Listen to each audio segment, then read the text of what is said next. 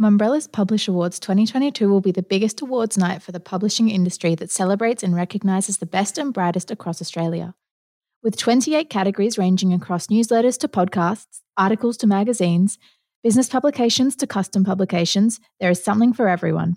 Being held on September 1 at Dalton House, Jones Bay Wharf, enter now for your chance to compete against the highest calibre of talent, agencies and brands across consumer, B2B and custom publishing. Entry submitted before the first entry deadline on June 3 will save you $100. Enter now at mumbrella.com.au/publishawards.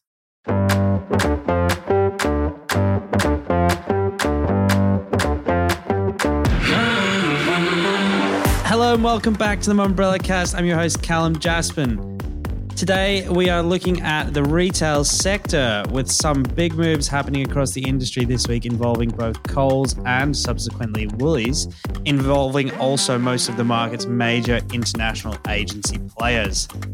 Later on, I will be chatting to Will Hayward, CEO of independent publisher Private Media. Joining me on the smaller than usual panel today is reporter Kalila Welsh. Kalila, how are you doing today? I'm not too bad, thanks, Cal. The weather's not great. No, as usual. It is not. It's nice to be up here in sunny Sydney. And speaking of Private Media, we have our valued journalist Anna McDonald on here because it is her second last day at Mumbrella. Third last. We record on Wednesday. Third last day at Mumbrella. Yeah, very sadly, I'm saying my goodbyes. Loved my time at Mumbrella, but it's time to move on. Last day is Friday for anyone that's interested, and I'll be going to Private Media's The Mandarin as a journalist. Which was why I said speaking of. Which is why it was really. Well, Anna, we just wanted to get you on today to say our goodbyes. I know it's just Kalila and I here, but it's been fabulous working with you. Thank you. That's very sweet of you to say. It's also been good working with you guys as well. Yeah, we'll miss you. On Monday evening at Mumbrella broke the news that WPP had been asked by Coles to withdraw from its RFP in search of a bespoke agency model as the brand became aware of an upcoming conflict, that being, or transpiring to be, the group's production hub, Hogarth, getting into bed with crosstown rivals Woolies. Following that, we then broke the news that Coles had added Accenture Interactive to its list, really spicing things up along the way.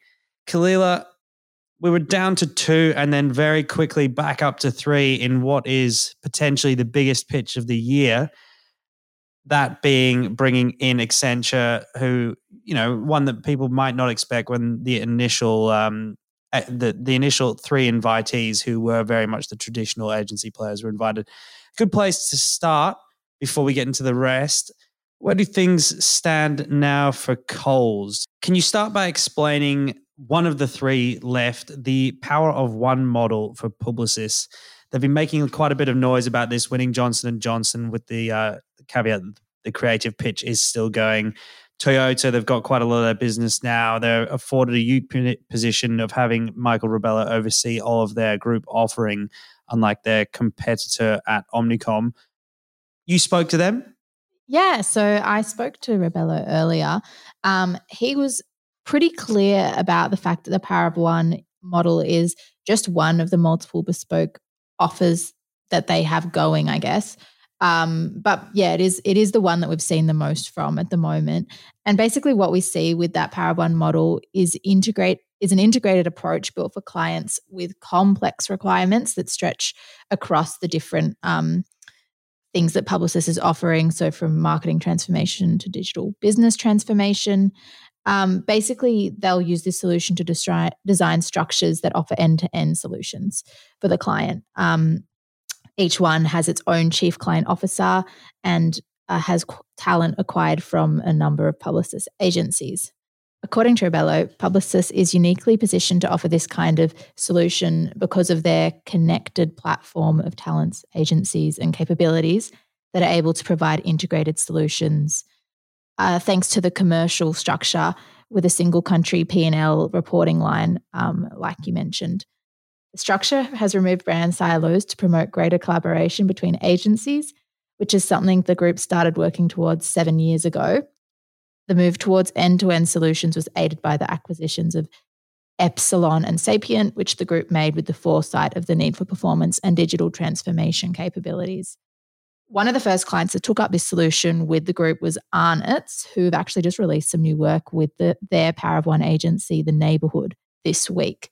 The group was first appointed to handle their creative media and PR in 2018, and the model eventually evolved into The Neighbourhood, which encompasses talent from publicist agencies Saatchi & Saatchi, Spark Foundry, Herd MSL, Digitaz, Arc, and Prodigious. Another recent convert to the Power of One model is Johnson & Johnson, as you mentioned, who shifted their media, data, and digital to Publicis Group in December 2021, involving talent from agencies like Spark Foundry, Digitaz, Saatchi & Saatchi, Wellness, and Arc. Notably, the creative account initially remained with DDB. It is now pitching at the moment. But obviously it means that there might be another group involved with Johnson & Johnson. But they did say that in these kind of instances where there are third-party agencies involved in the work for a brand, basically what happens is that external agency will kind of plug in to the Power of One model, kind of, I guess, sitting on the outside, but involved, fairly internally in terms of the collaboration and integration with other agencies.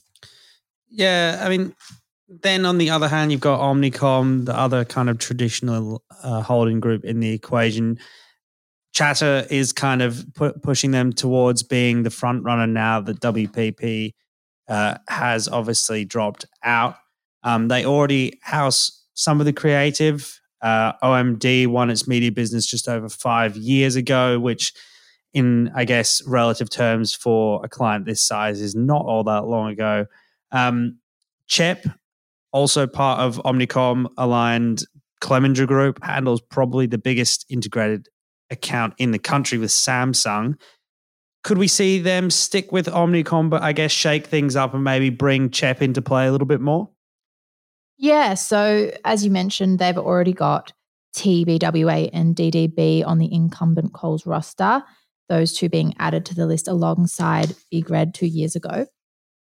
If they did want a complete bespoke model, speaking to a few Mumbrella sources, some have thrown out the idea that Omnicom may look to use CHEP as the base for their approach, then working with OMD on buying capabilities. CHEP, as you mentioned, won Samsung's digital account in 2019, then winning everything else pretty much, media creative platform, data, customer experience, and social at the start of 2020. With an agency roughly 400 people strong and already running a client the size of Samsung, you'd think they'd probably be in with a pretty decent shot scale-wise. And also with OMD winning the account only in 2016, it might be a little bit soon to move again with an account that size. There's quite a bit of internal fragmentation within Omnicom, while Publicis has that internal unification under the leadership of Rebello, though Omnicom does have that Team X model for their client Mercedes-Benz. There isn't a single, I guess, CEO of sorts across the rest of the Omnicom business in Australia. They've obviously got Omnicom Media Group under Peter Horgan there. I think the media part of this pitch will probably be potentially the biggest factor. As I understand it, these media accounts of this scale, moving that is essentially setting up an agency within another agency. I spoke to an agency exec who'd previously been involved in both Woolies and Coles pitches. And, when you move a client the size of Coles, the Woolies account also, I think in 2020 when it stayed with Dentsu, that was, within everything there's about 150 million, which is, I think the Coles one was about 15 new staff they had to hire just to service that account. Finally, Accenture Interactive. This is the joker in the pack. The line I got out of Coles initially was that the invite was directly to Accenture Interactive, part of Accenture at a group level, but then Creative Shop, the Monkeys being a part of that setup. Pretty interesting, this whole, I guess, the way it's playing out and, inviting WPP, doing a bit more digging, asking them to basically leave and then adding another one after that. It's a little bit of a confusing approach, whether or not this is a cover or PR line to basically get forward the fact that they're keen on the monkeys and then adding whatever on that would be is a little bit murky. And Accenture Interactive, as I guess is usual, they've got their lips pretty firmly closed on this one. So if it is the monkeys that they want, how does that work with the rest of the bespoke package? Well, I guess as it was sort of put to me, it is sort of a group line, as I kind of said, about getting the monkeys' foot in the door. It has been made pretty public a couple of years ago that Accenture Interactive have set up some sort of media buying capabilities. I put to them about their media auditing business, which, as far as I'm aware, they've shut down because that would potentially cause some conflicts. They do have some of those capabilities, although as I think most people are kind of chittering about would be that they would have to maybe make a purchase somewhere along the line to build that out. A few names have been thrown out there. Some of the big ones in Australia, the Indies, Nuns, Atomics, Rival, things like that, but because they don't actually have any offline media purchasing power. Again, one other avenue could be, we have kind of very well documented the build out of Coles Media in the retail media space. They have some pretty big agency or ex-agency talent there. Paul Brooks, Sam Hegg, another one, Bethany Blanchard, recently coming across from Cara. You'd think maybe all of those being ex-Cara who did at the time hold Woolies, they have pretty serious experience handling that account, also kind of being involved or being at an arm's length, as Brooks described it to me in a recent story, in the setting up of Woolies retail media shop Cartology. I guess also, you could say that they need to build out some of that data and tech offering, but you'd think a consultancy the size of Accenture, they probably have the capability to build that out. Accenture would probably be the route if they're thinking they wanted to take things further in-house.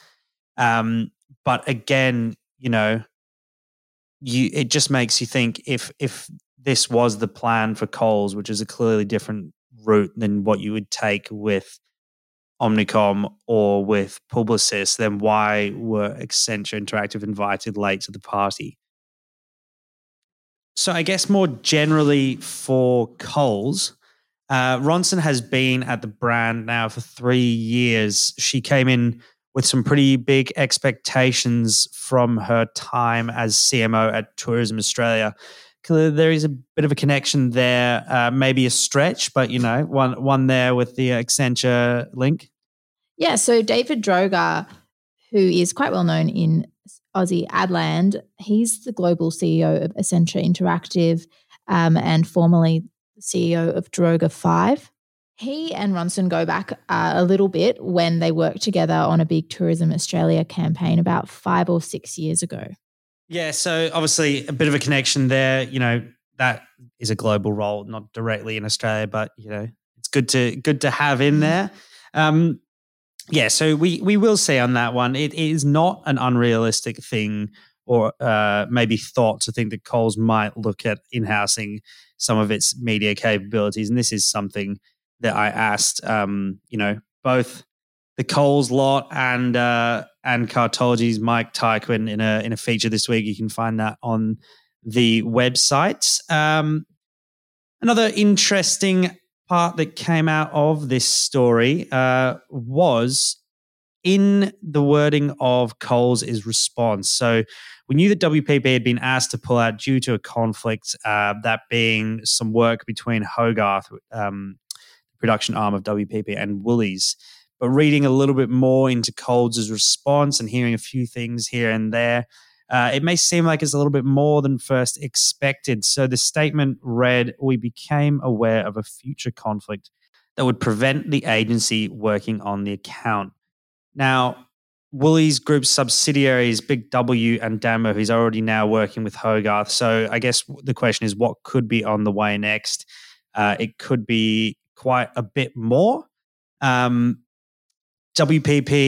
deciding to maybe prefer or preference the Hogarth production work over one of the biggest, or if not the biggest, pitch of the year is no small thing. I guess the suggestion would be that, and you hear a bit of chatter as well, that WPP are pretty confident over what might be coming later on in the year with that other retail giant, Woolworths.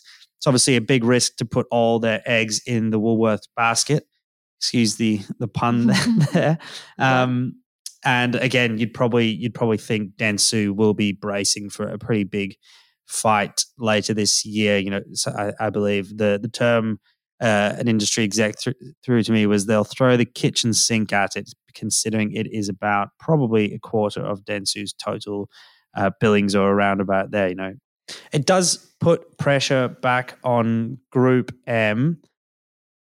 Woolies, again, sort of similar to what we were discussing with Coles there. They set up Woolies at DAN, which was Dentsu Aegis Network, back in 2018, and have quietly been building up since then, setting up all of its marketing in an innovation hub in Surrey Hills a couple of years ago. M&C Saatchi currently has the creative on that. Whether or not that will be potentially up for grabs, we don't currently know at this stage. As far as M and Saatchi are aware, it seems like nothing has changed into regard with their relationship with Woolies, and has no plan to. Group M or WPP wouldn't really say much on the record, but a few sources have suggested that they're pretty quietly confident about things, and you may, very much overreading into what's happening here. You would maybe suggest that with choosing that production work. The Woolies contract currently which is on a 2-year contract, is up with Dentsu, and I think about October, November, as far as I'm aware. So we'll see in the coming months if there is a pitch or not, or what's happening there. Again, they are a couple of years ahead of Coles with Cartology. Coles Media very much being in its embryonic stage at the moment. So whether or not they decide to also take things potentially a little further in-house will be very much interesting to see. You'd think if they did that, they'd keep someone on probably along the lines of their current agency in some capacity in the interim. Certainly an interesting and heated one, with Coles throwing their rivals under the bus of sorts there, but one to keep an eye on for this year. Coming up next, Private Media's Will Hayward. Will Hayward, CEO of Private Media, welcome to the podcast. Thank you very much for having me, Callum. I'm excited to be here. Very happy to have you here. So I guess a good starting point would be taking us through a bit of the history of Private Media to where we are to date. You were obviously appointed CEO just over a year ago, as Private Media being the publisher of Crikey, Smart Company, and The Mandarin. Yeah, so as you say, Private Media has a fairly long and illustrious history. We were founded by Eric Beecher almost 2 decades ago, and we have owned and operated a number of media brands over that time. Right now, as you say, we have Crikey, which is a news, opinion, and insight brand. It's about 95% funded by its readers. We have The Mandarin, which exists to help the Australian public sector and supporting organizations get the best possible outcomes for Australia. And then we have Smart Company, which champions growth businesses and gives them the news, tools, and insights to survive and thrive, or at least that's what we write on the slides that we send out. It's a great company. I mean, we've been around for a long time. The thing that's been consistent over our entire history is a real commitment to journalism, a real commitment to our readers and doing the best possible job for them that we can do. What's perhaps changed over the last couple of years is we have worked extraordinarily hard at scaling the organization. So if you'll forgive me from quite a few facts and figures. We have just come to the end of our 8th consecutive quarter of record revenue. We have we are approaching treble the Crikey subscribers that we had 2 years ago. Smart Company, we've launched a paid product, the Mandarin. We have a paid product as well, which has more than doubled, and advertising across all the brands is going really well. So it's a great company. I mean, all of those successes are really a product of the extraordinarily talented and hardworking staff that we have. There are many ways to define what private media is, but I think first and foremost, we are a company that does its very best to attract the best possible talent in the market, and then give them the space needed to do the best work of their career. And we that's always a work in progress, but I think we're doing fairly well at that so far. Yeah, I mean, I was going to ask you about some of those figures because, reading up, sure. I looked at your appointment or your promotion. That was, I think you mentioned at the time, Crikey subscriptions were up 80% year on year. You mentioned some of those reasons there. Was it a focus of yours when you came to Crikey or were you given the assignment to really kind of transition that business model? I mean, the only assignment from Eric, who is I've had the good fortune of working for a number of entrepreneur owners of businesses. And Eric's only assignment to me is to sort of protect the business and grow it. So he and I speak regularly every week. We go into a huge amount of detail about the various things that we're thinking about and the various things that we're doing. But really the only guidance from Eric, or the only sort of command from Eric is to maintain the integrity of the journalism, get it in front of more people, and make it as sustainable as possible. The strategy that we built, this predates me becoming CEO, but obviously has continued through the first year and a half of my tenure, really has been to grow the 3 brands. That sounds very kind of simple, but the more readers we have, whether they pay us or not, the more we can make from advertising. The more readers we have, the more we can get them to sign up for our free products. And then once they're signed up to our free products, the more we can convert them to being paid customers, and then ultimately try to extend their lifetime value, their yield, and all those sorts of metrics. Now, that all sounds very dry and commercial, but revenue is the lifeblood of our journalism. What has changed is that, as I said before, we have a long, illustrious history of doing fantastic journalism that we are very, very proud of. And we continue that today. We have Amber Schultz in Romania right now, reporting on the unfolding humanitarian crisis. We've had David Hardacre in the last couple of years, reporting on forgive my pun, the sins of the Hillsong organization. We have Melissa Code reporting on the APS. We have the Smart Company team doing all the work they're doing. And that really is the center of our company, spiritually and commercially. The more we invest in editorial, the more great editors we bring in, the lower it costs, the less it costs us to get people on our various websites. The easier it is to convert them to giving us their details, the lower or the higher yield we can extract from them, and the more money we can make from advertising. So it is very much a sort of circular system, but the key metric really is the size of the brands, which is fueled by the quality of the journalism is probably the best way to describe it. Yeah, I've read that you've spoken previously about placing a big emphasis on talent and investing in, I guess, ambitious specialists, I think was the term I've kind of seen. Yeah. Is that a you spoke about a sort of circular system there. Does that, I guess, pay dividends in only being able to really attract that kind of really quality journalistic talent when you have that pedigree in doing it? And is that potentially a downfall for some other publications? Yeah, I mean, we talk every day about how good a job we are doing of hiring amazing talent and then giving them, as I said before, the space they need to do the best work of their career.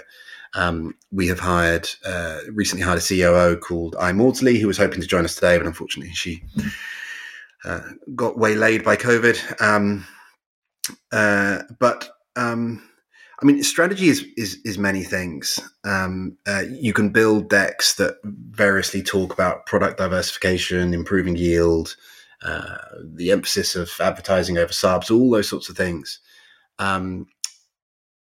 When it comes down to it, none of that is achievable without extraordinarily high talent density. Talent density is a phrase from Reed Hastings, CEO of Netflix, who argues that it's not just having amazing people in the company, it's having phenomenally talented and motivated people in the company, and making sure that everywhere they look, they see people like them.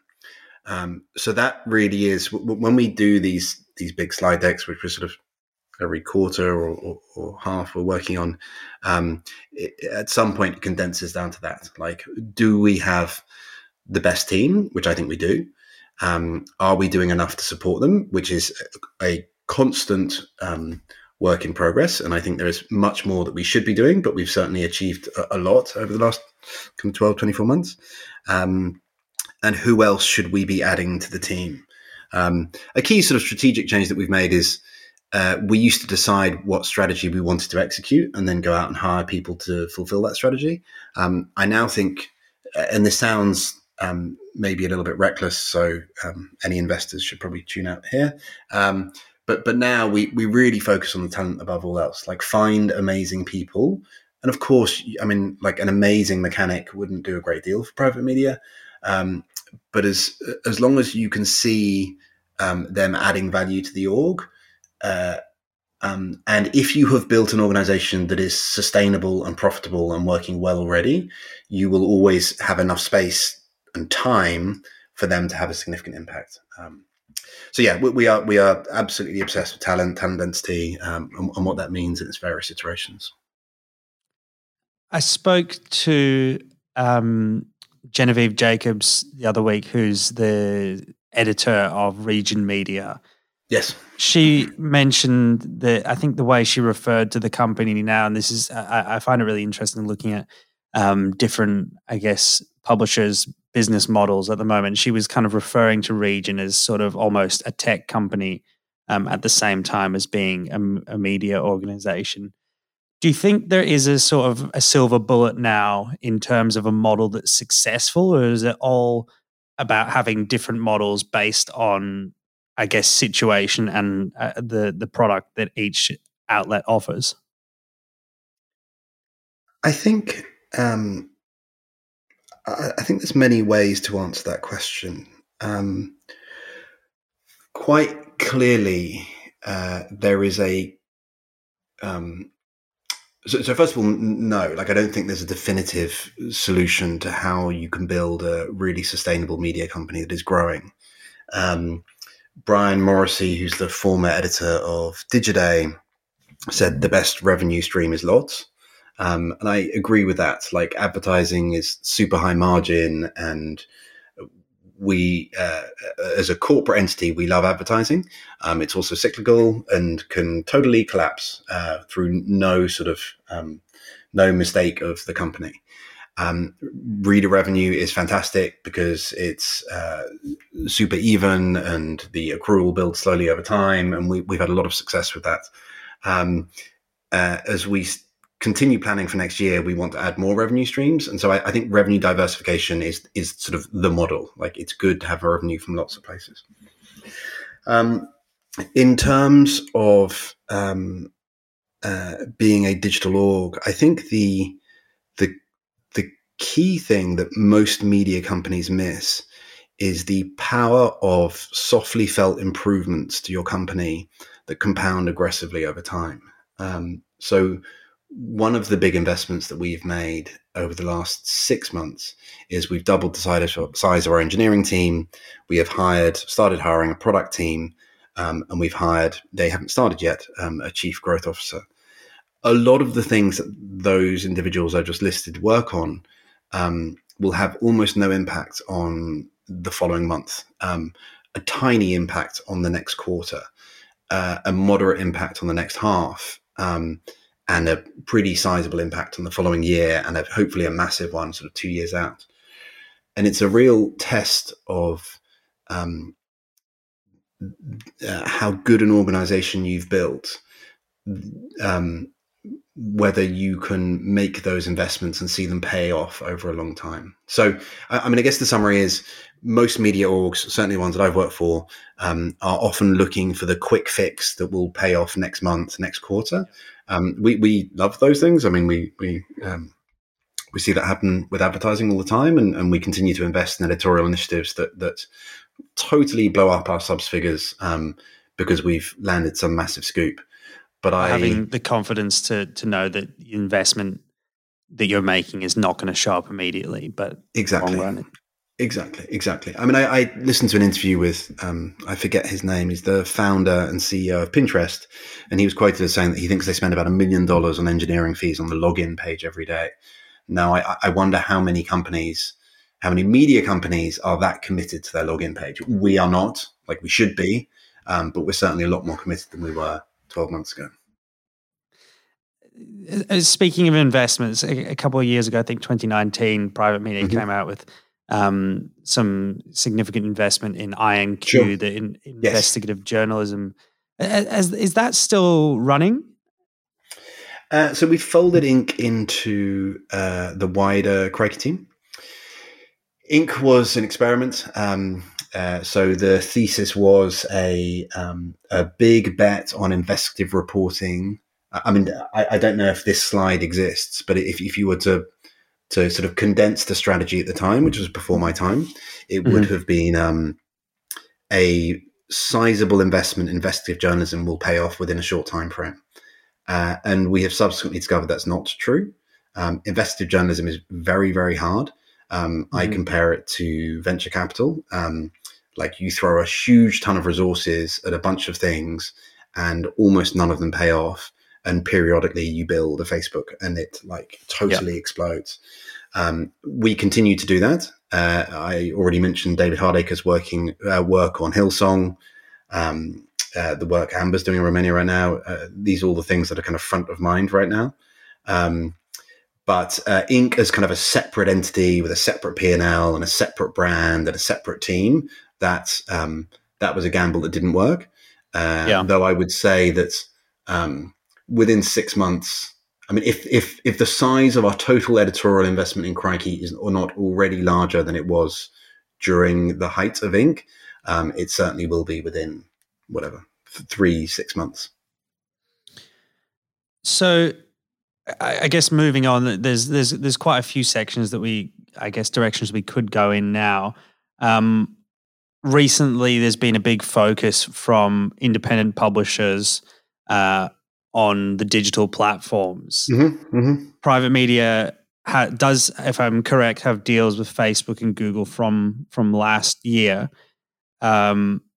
There are, we had Nick Shelton on from Broadsheet Media the other week talking about a recent campaign that indie publishers are running against Meta. Yes. But some at the same time are sort of, I guess, scared to come out and speak against the giants because they still have hopes that they will at some point find an agreement. What do you think is the digital platform's responsibility in this area? So, I mean, we have been very consistent on this. Editorially and commercially, we never felt the deals made sense. You could find 100 articles on Crikey, let's say on the Mandarin and Smart Company, certainly 100 articles on Crikey that decried the News Media Bargaining Code as a shakedown by News Corp of the platforms. I mean, I happened to work for Dow Jones, forgive me for my sins, many years ago, and I remember Robert Thompson in probably 2012 probably, sort of talking about the fact that like one day Rupert was going to get Facebook and Google to pay. I don't think they make a great deal of sense. I actually seem to disagree with most people and think that the Google and Facebook have actually acted with a fair amount of integrity on the issue. All our meetings with them have been incredibly constructive, and I'm not just saying that because we have deals with both of them. I think they have tried to support journalism. They have certainly done a lot to support us. Yeah, I mean, look, I think the government has forced Google and Facebook, Google and Meta's hand to do something that's had a big distorting impact on the media sector in Australia. I have a huge amount of sympathy for the likes of Broadsheet, who have a fantastic product and a very good business that now operates in a extremely distorted market, where some of their competitors are benefiting from significant capital investments as a result of the bargaining code. I would also add that I think that supporting, like, what private media does is extremely hard and very risky. Like, we put journalists on stories over a long period of time, and as I said already, sometimes they don't pay off, and that is a financial gamble that we make. And we had made our company profitable pre-bargaining code, and it does have this, as I said already, this big sort of distorting impact. When you've worked so hard to turn your business into a sustainable thing, you then have this massive influx of capital. All of your competitors have significantly more. And so, I mean, yeah, I don't think it's great, but I guess that comes down to, some of those questions about, what is public service journalism? What comes under the definition of those agreements? Yeah, I mean, I am hugely sympathetic towards the publishers who didn't benefit from it. I probably should be fairly careful what I say. I think some of them are, like, Broadsheet makes meaningful investments into the arts and culture sector in Australia. So, I feel very sorry for the way this has played out for them. Some of the other entities, I don't know to what extent they are doing journalism. So, again, but why should I be thinking about this? Why should anyone be thinking about it? I think that journalism is a very hard business. I don't think the government should be making investments into. I do think the government should support journalism better. I'm not sure if the way they have done it is the best way. Yeah, I mean, interestingly, another point that came up with Genevieve Jacobs the other week was she mentioned that she doesn't think in the long run that government subsidies and grants and I guess relying on those digital platforms is potentially healthy for the ecosystem. Do you think that at some point or maybe do you expect at some point that any of these tech platforms are designated under the bargaining code? The arguments have been made that they, have had the chance to agree deals. Meta now refusing to come back to the table. We've obviously covered a lot of that off there. Mm-hmm, mm-hmm. I wouldn't have a hugely informed perspective on that. No one thought it would play out the way it has done to date. So kind of forecasting the way it will in the future, I think is probably unlikely to be accurate. So I guess more generally about the state of the Australian media industry. You mentioned earlier one of your roles at Dow Jones. You've had a history with a few big publishers in the UK with BuzzFeed, the Wall Street Journal, and Joe Media, The Economist. Do you think there are any lessons to be learned from looking overseas, or maybe is Australia behind in any facets that you think really need to be caught up on? That's a good question. I think there are some sort of clearly identifiable functions that are probably undervalued in Australia, slightly better valued in the UK, and appropriately valued in the States. The way I have sometimes thought about this is sort of specialization. So I think I said to you over coffee, if you look at the roles that most Australian media companies are hiring for, I know what those roles are. Like you can read it and pretty quickly tell what the role is, and it's a seller, it's a content person, it's a journalist. Like these are all sort of pretty self-explanatory roles. I think in the States, the New York Times, the Washington Post, and Vox, probably in order of this, increasingly realize that what they are trying to do is very hard and requires fairly extreme specialism. And as they get bigger and bigger, they are afforded operating leverage to invest in very specific hires that sort of, referencing what I described earlier, you don't feel immediately, but compound very aggressively over time. And so when you look at the New York Times, I mean, I haven't looked for a couple of months, but I do look periodically. I think 2 months ago, they had something like 76 open headcount for journalists and something like 140 for product and tech people. And of those 140, and I'm a very low bar on this, but I didn't know what 50% did. Like you read the job description and it is a product role that is extremely specialized. And I think the UK is a little bit better at that. You sort of look at what some of the bigger orgs are doing in the UK, and it is, if the sort of spectrum is from well-intentioned generalist all the way through to highly technical product dev tech people, I think the UK is sort of further along on that spectrum. And I think Australia, like I said, is probably still fairly nascent on that journey. I don't think Australian media companies have quite yet realized the power of product. I mean, maybe we will, with the borders reopening, have some of those experienced heads coming in. I guess sorry, go ahead. No, I was just going to say, I mean, I think like we're fortunate enough to have Adam Schwab on our board. Not that I've seen his board packs, but like I suspect Adam's board pack is pretty, to people like me, extremely interesting. To people who aren't massive nerds, extremely boring. And we'll talk a lot about like customer acquisition costs and lifetime value and churn and all those sorts of things. And I don't know how many media companies in Australia are really thinking about those. And also, like a lot of media companies in Australia really are just sort of ad agencies. They have an audience and they're just trying to flog that audience to advertisers. Whereas, again, the New York Times is a extremely, on the editorial side, obviously, like an incredible journalistic outfit.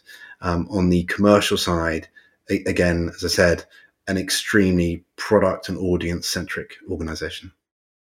I guess on the other hand, is there, obviously, aside from private media, is there an organization which you've kind of pinpointed as thinking, God, they're doing a good job? I think, I don't know if I should say this. I don't think people would expect me to be a fan of News Corp. I editorially think they could be better. It's probably the most diplomatic way I will put it. But I think they're on a journey, and I think they're getting better. Like I think they are more technical and more product and more audience centric than they were. And obviously, some of the big listed businesses are better. I mean, Nine is pretty good.